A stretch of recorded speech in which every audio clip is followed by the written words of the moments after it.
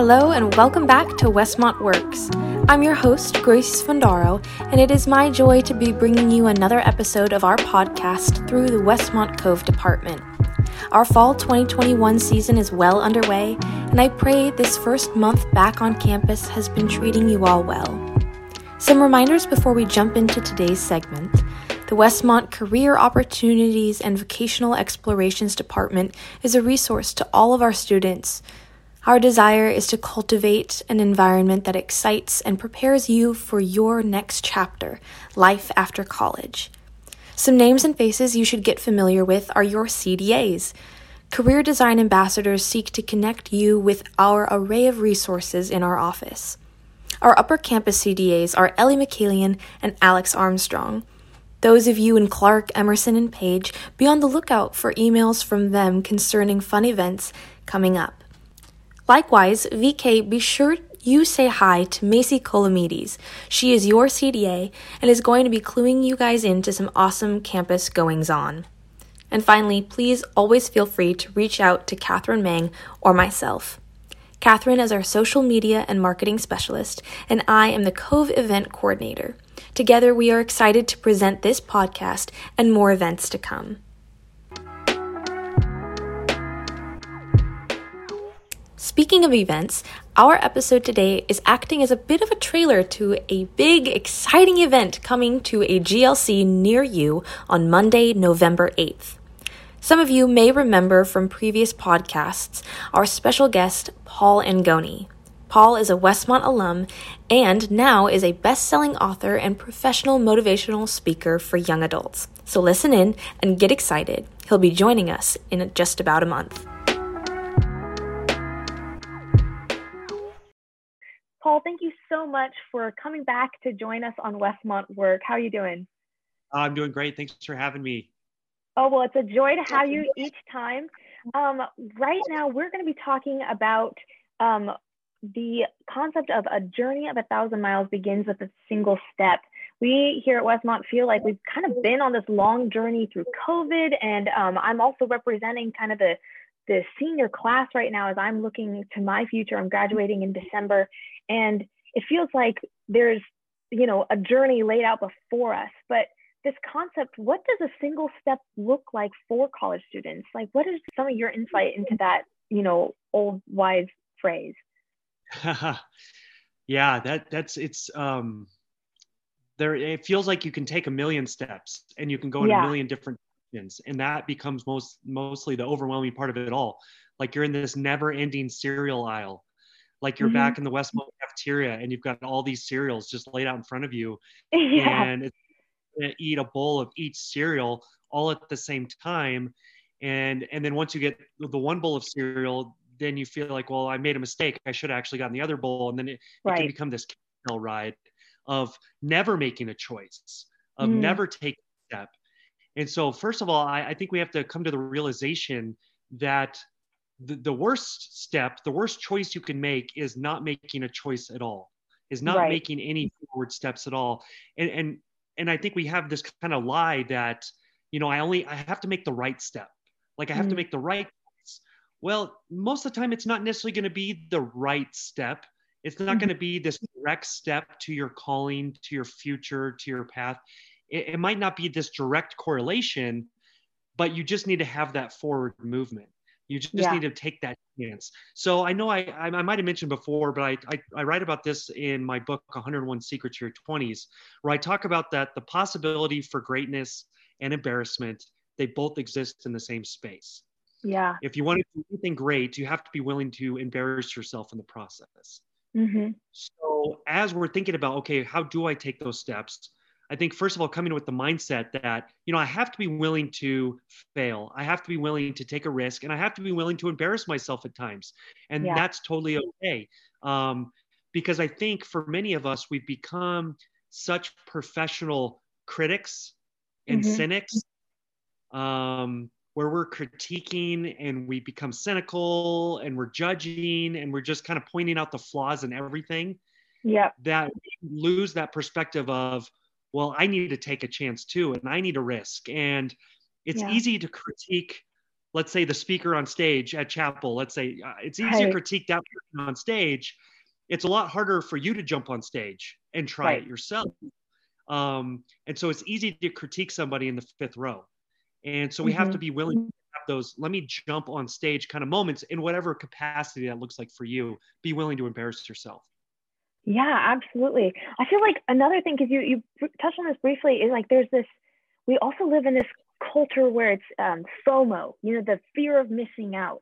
And so I think sometimes like students can hinder themselves because they have a fear of missing out.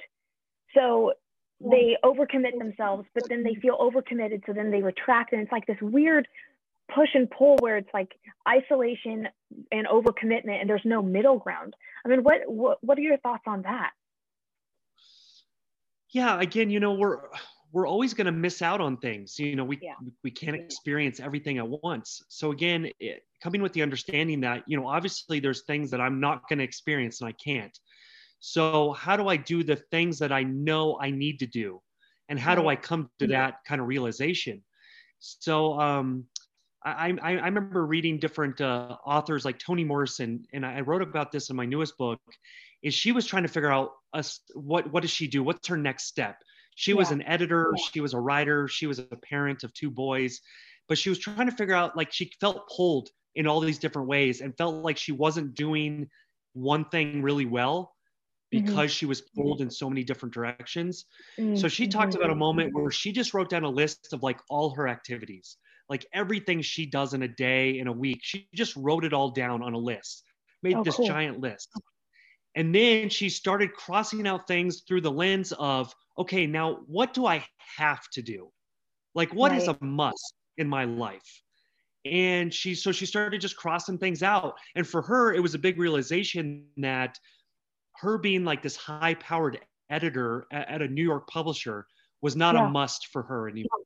Like, she was ready to give that up, because becoming a writer and writing books herself and then raising her 2 kids, like, those were her 2 musts. Those were her 2 have-tos.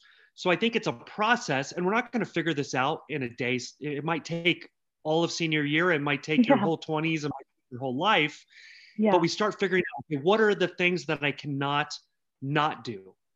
Like, I have to do this. It's so ingrained in my story, in my values, in my personality, my strengths, that I can't give this one thing up. And let me be intentional about that thing, versus let me do a million things and not do any of them well, just because I feel frantic and panicked and afraid. And so I'm going to run around and not do anything with any kind of intentionality. Yeah. That just leads me to another question. I think that, you know, being a senior in college, you're right on this precipice of, you know, stepping out, taking that first step of, you know, the 1,000-mile journey. And I think for some of us, it might feel like, okay, this is what I feel like I have to do, or what I should do. But that might clash with what we feel like maybe we would want to do. What is the wisdom in that? Is it better to pursue something that you're like, I think this is what I should do, I have to do, you know, people are telling me this is the wise route, but something is really appealing about this other option? How do you compromise? Yeah, it's tough. You know, that's this fine line. You know, it's this gray area of, you know, obviously, first of all, you know, we have to listen to wisdom. You know, there's mentors in our life for a reason, professors, parents who are giving us advice, who are telling us about their experience.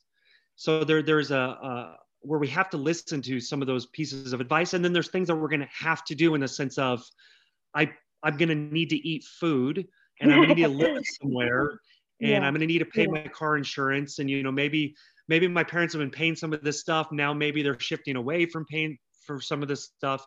So there's going to be some moments where you're going to have to maybe even just work a job that's nowhere near your dream job. Like, you thought you were going to leave and you were going to step right into your dream job. And then you're realizing, like, maybe that it's just not coming to me in that way. So maybe I just have to work a job. So that becomes like a have to that you wouldn't necessarily want to do, but it's a necessity. But then on the other flip side is not letting go of the things then that you feel like you really should do, that you feel, again, like this is a have to, but it's more of like a soul have to. It's more of something that I want to keep exploring. And so really where I don't think we see it in this way. We see it again as such a black and white thing senior year, is Right. that for most of us, you are working a job which is feeding you while you maybe then work further at your dream. And then but then at the same time, in the same space, you're working at your dream, which is feeding you while you work at your job. Yeah. And you do that for an extended period of time at times. It's not this black and white. Either you go full out for your dreams, or you go sell out, don't dream at all, and just work a job you hate for the rest of your life. I think the sweet spot is where you're doing both at the same time, and they're both feeding you in different ways, and you're making progress. And then there'll become these moments where they start to join together, where your job and your dream, how you're making money, what feeds your soul, they start becoming more congruent. They start becoming more cohesive, but that takes time, and that's a process. So I think our timeline is a little too sped up, because it's not the big dreams and the goals that are the problem. It's our timeline for how quickly we think some of those are going to come to fruition. That becomes a problem. Yeah, that impatience that we have, which is, I think that it's definitely an issue for us being like young people, but also, we're a product of the society. Everything is so fast, with instant gratification as far as, technology goes. And even, now I was thinking about how we use, Canvas, this platform where you get your grades instantly, you get your assignments instantly. And so even so, if you feel like, oh, I didn't get that grade back yet, you know what I mean? You're like, it's been 25 minutes. We live in a completely sped up society where it's instant reward, instant information. And so I was even thinking about that, sometimes that instantaneousness gives us disappointment when it's not, within that timeline that we think. So how do you safeguard yourself along that, 1,000-step journey against disappointment, against being disappointed as you're walking, if you will? Yeah, the instant part, all the instantness of college really does go away in a lot of ways, especially as you step into the working world. Even things like feedback, even something as you getting a grade is so hardwired into your whole experience in college. That is what you're working towards, is a grade, like you said, and really instant feedback, and a professor writing out notes of what you did well, what you didn't do well. And you might agree or you might disagree, but just the fact that you're even having this happen is pretty otherworldly when you step into the working world, where they want you to figure it out on your own.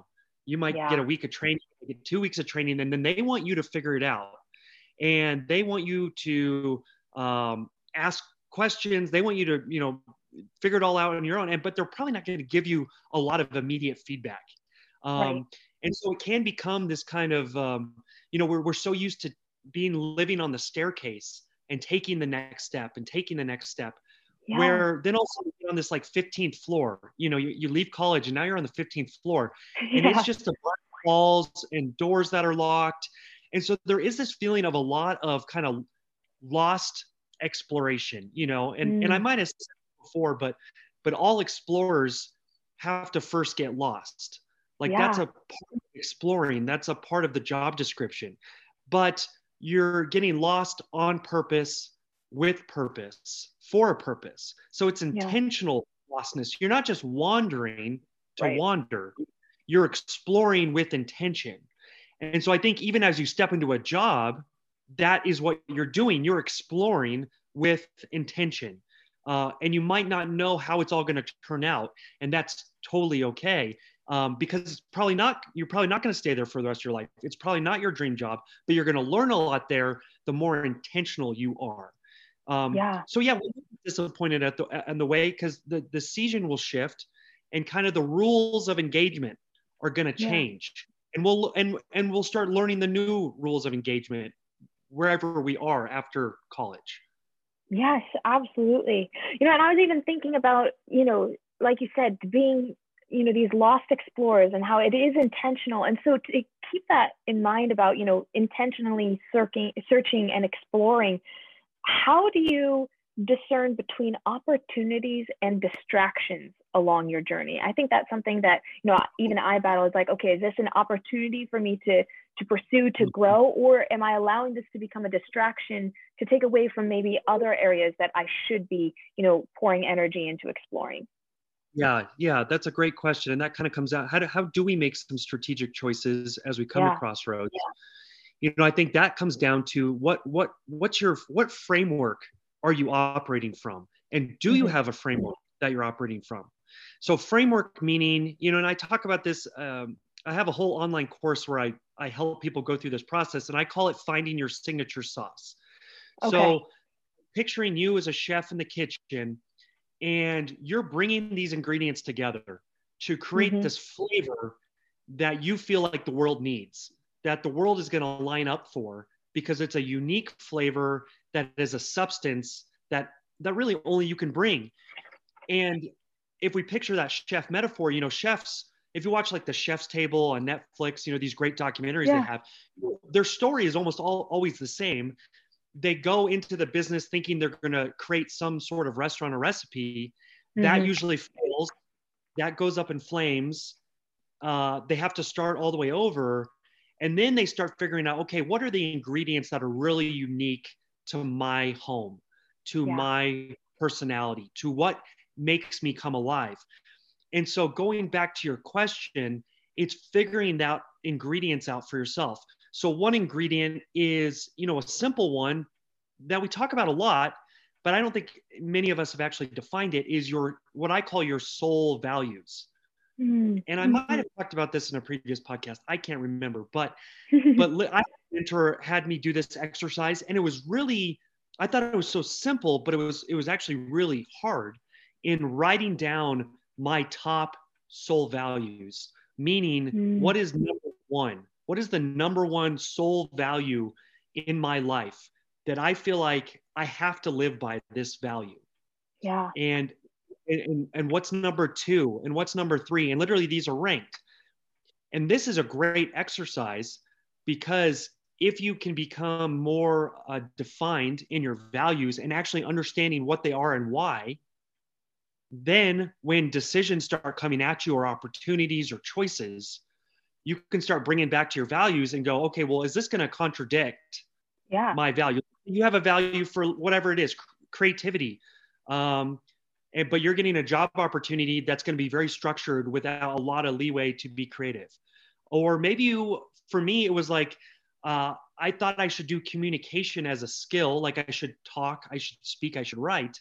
Right. But I found myself being pretty terrible at sales jobs because it was contradicting a value of mine of authenticity, where authenticity is so huge for me, where I feel like if I'm not being myself, if I'm lying in some way, then that actually trumps my strength. So my strength is no longer a strength. My value is actually more important than my strength. They actually have to be working hand in hand for my strength to be a strength.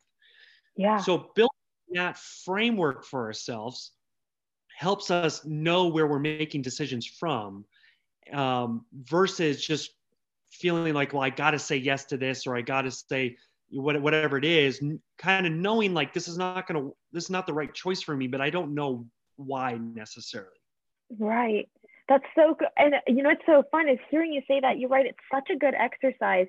And, you know, part of being a part of Cove is, you know, all of us CDAs and event coordinator and social media, we all had to kind of go through this training, and we did, you know, Strengths Finder and Strong Interest Inventory. And one of them was values. And it's amazing how having those, some of them are the same, but also sometimes they change over time. You know, I was looking at, you know, what my values were when I started as a junior last year to how they've changed. And so it's so funny because we're also, you know, a product of our environment. I think that you've also talked about that also goes into our signature sauce, you know, that it's like our environment also, you know, we take ingredients from there to then put into who we are.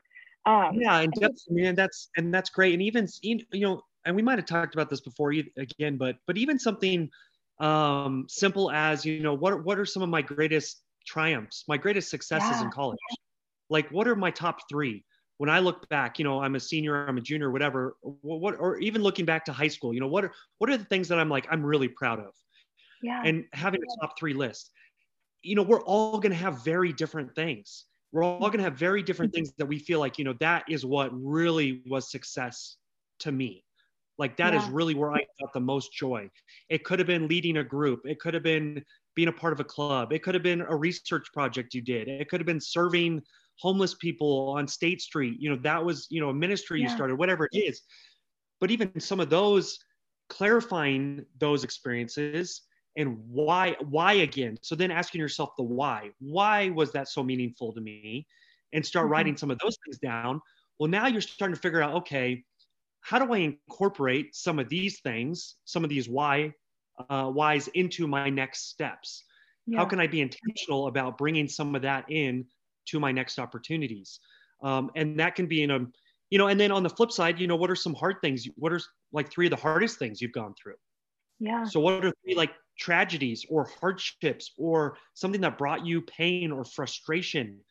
Write 3 of those things down, because I've often found that when we're talking about passion, usually people are most passionate about something that they've experienced some sort of personal pain or frustration in.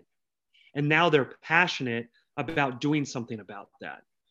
So as we get even more clarity about some things that have been hard for us, we can figure out some of our kind of secret sauce, of our signature sauce, of why do I want to be a part of this? Why do I want to do this? Why is this something I cannot not do? Well, I know how hard it is. I know how difficult it is to do this because I've gone through it. So I want to help other people. I want to help businesses. I want to help ministries. I want to help whatever do that thing. So even clarifying some triumphs and tragedies, values, you know, these are all parts of that signature sauce that we're developing as students and beyond. Absolutely. You know, it's so exciting hearing you talk about all of this, because I feel like it all just goes into this idea that we have for, you know, our November 8th #adulting event. It's going to be so fun to bring you on. And I just want to, you know, hear more about what does, I feel like your coin is, you know, this idea is creating that signature sauce. And how does that look like? Is #adulting creating the sauce, or is it preparing to taste the sauce? Have you been creating it your entire life up until, or is it just you've gotten all the ingredients and now it's starting to mix together? What does that look like? Yeah, you're starting to figure out what those ingredients are, and then you're continually blending, mixing different amounts, you're tasting it, and then you're constantly refining, defining, changing, adapting, growing. You know, you're doing all these things. It's both, you know, because being a successful adult is not about things going as you planned necessarily, but how you adapt, change, and grow when they don't go as planned. So it's this continual process of pivoting and tacking and going just slightly different directions and still moving forward. And there's obstacles in the way that you either got to go over or around. And so you're doing this continual process of this ingredient. I thought there should be a ton of this ingredient, but now I need to limit the amount. That flavor is becoming too strong now. And this other ingredient's more important. And so it's a lifelong thing that we're constantly tasting that sauce. You know, I'm an Italian, and a good Italian in the kitchen is tasting their sauce. And if you're like my Nana, you know, if you're like my grandma, she didn't have a recipe. She was just doing it by feel and by taste. You know, every time it was going to taste a little bit different, but it was going to be amazing every time because she was such an expert in the kitchen. She'd been doing it for so long. Oh, yes. Oh, and we are so excited. And, you know, thank you so much for joining us. And, you know, I get so excited and I could keep talking with you, but we have to save some of all that wisdom for November 8th for them to come watch. That's right. I'm excited to be out. It's been a few years. I've had the joy of speaking at Westmont a few different times since I've graduated. Spoke at chapel a few times, which was terrifying. You know, talking about this chapel stage. That's what speaking in front of like my communication studies professors, and it was Ben Patterson at the time, who was the chaplain, who was my chaplain when I was there. So that was terrifying.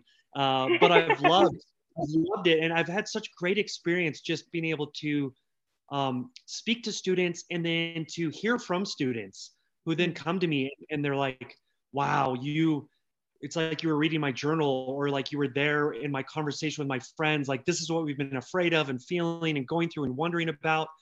And so I really try to bring a lot of hope, inspiration, and truth in my talk. So I'm excited to bring that to the community of Westmont, which is one of my favorite communities, places to go in the world. So I'm excited to be there in November. Oh, absolutely. And we're so looking forward to your optimism and hope that you bring. I mean, we are blessed right now. We recently, the sun came out again. We had like 72 hours of where it was like gray and cloudy, and we're like, no, why is this happening, especially during midterms? So just, every little ray of sunshine and hope that we can get metaphorically and literally, we are so grateful for. So we are so thankful for you joining us today, Paul, and we can't wait to see you in November. All right. Thanks, Grace. Thank you. It's always so good to hear what wisdom Paul has to offer, and I am so excited to see him speak live. So remember, mark your calendars for Monday, November 8th. It's going to be in the GLC Simmons Room from 4:30 to 5:30 p.m. Come join us to listen how to adult well, and maybe win a free book from author Paul Angone himself. As always, please follow us on Instagram @theCoveWC for more information about job opportunities and events. And be sure to book an appointment on Handshake to get tips on resume building, cover letter writing, internship finding, and so much more. Have a blessed week, warriors, and thank you for allowing Westmont Works to work with you.